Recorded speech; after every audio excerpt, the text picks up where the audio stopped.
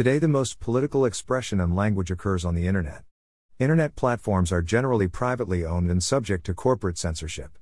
The most rich can afford the most powerful servers and set the rules for what language can be used, how it can be presented and listed in search engines and other visibility factors. Corporate media owns the broadcast news networks and selectively resents what is in their best financial interest as news. The Republican Party generally seems to be the losers in the race for biggest fish able to eat the smaller fish. Republicans have something of a dual nature. They have rich insider corporatists supported by people like former Senate Majority Leader McConnell and populist blue-collar supporters like Senator Ted Cruz. Much of the conservative blue-collar people are reliant on fossil-fueled industry jobs and support obsolete and fatuous ideas such as global warming is really caused by Puff the Magic Dragon's flatulence that will stop when his digestion settles down. There are many conservative Christian fundamentalists with wrong end times beliefs that believe the tribulation is ahead and President Biden is the Antichrist and NPR is his puppet mouthpiece. President Biden is regarded in some paradigms as the Antichrist. The left uses much of the above as proof of the racism of the Republican Party, and nationalism has come to be associated with the phrase white nationalism.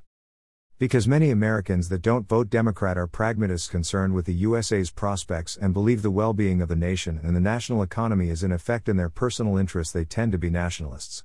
There is of course a great struggle by globalists to reduce nationalists and convert the exist middle class into downwardly mobile tools for corporatist globalism, and the message is hammered down incessantly on the biggest platforms. The bipartisan politics that reinforce globalism over the national interests of the USA are helped along by the homosexual power movement that would use the United States as a tool to force homosexual marriage on the world under British supervision.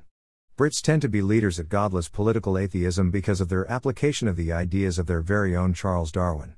Traditional British imperialism finds the promotion of atheism and homosexuality quite agreeable for building up their own interests among the English-speaking world.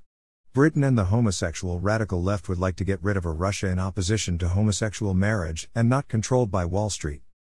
There is confusion in the body politic concerning the difference between corporatism and socialism.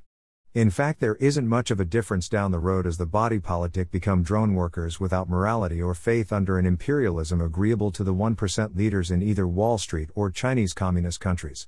I wrote this post because I read an opinion that no country is any better than another. People today haven't read Plato apparently, and they should, for the ideas regarding one thing being better than others or not, and what is good, what the good is very old yet obviously unknown to plenty of moderns. The concept of equality has been stretched and deformed to the point of meaninglessness and falsehood the past 20 years. Some nations have better political systems than others, some have less population density or better social safety nets. While none have sustainable ecological economic infrastructure, perhaps they will someday.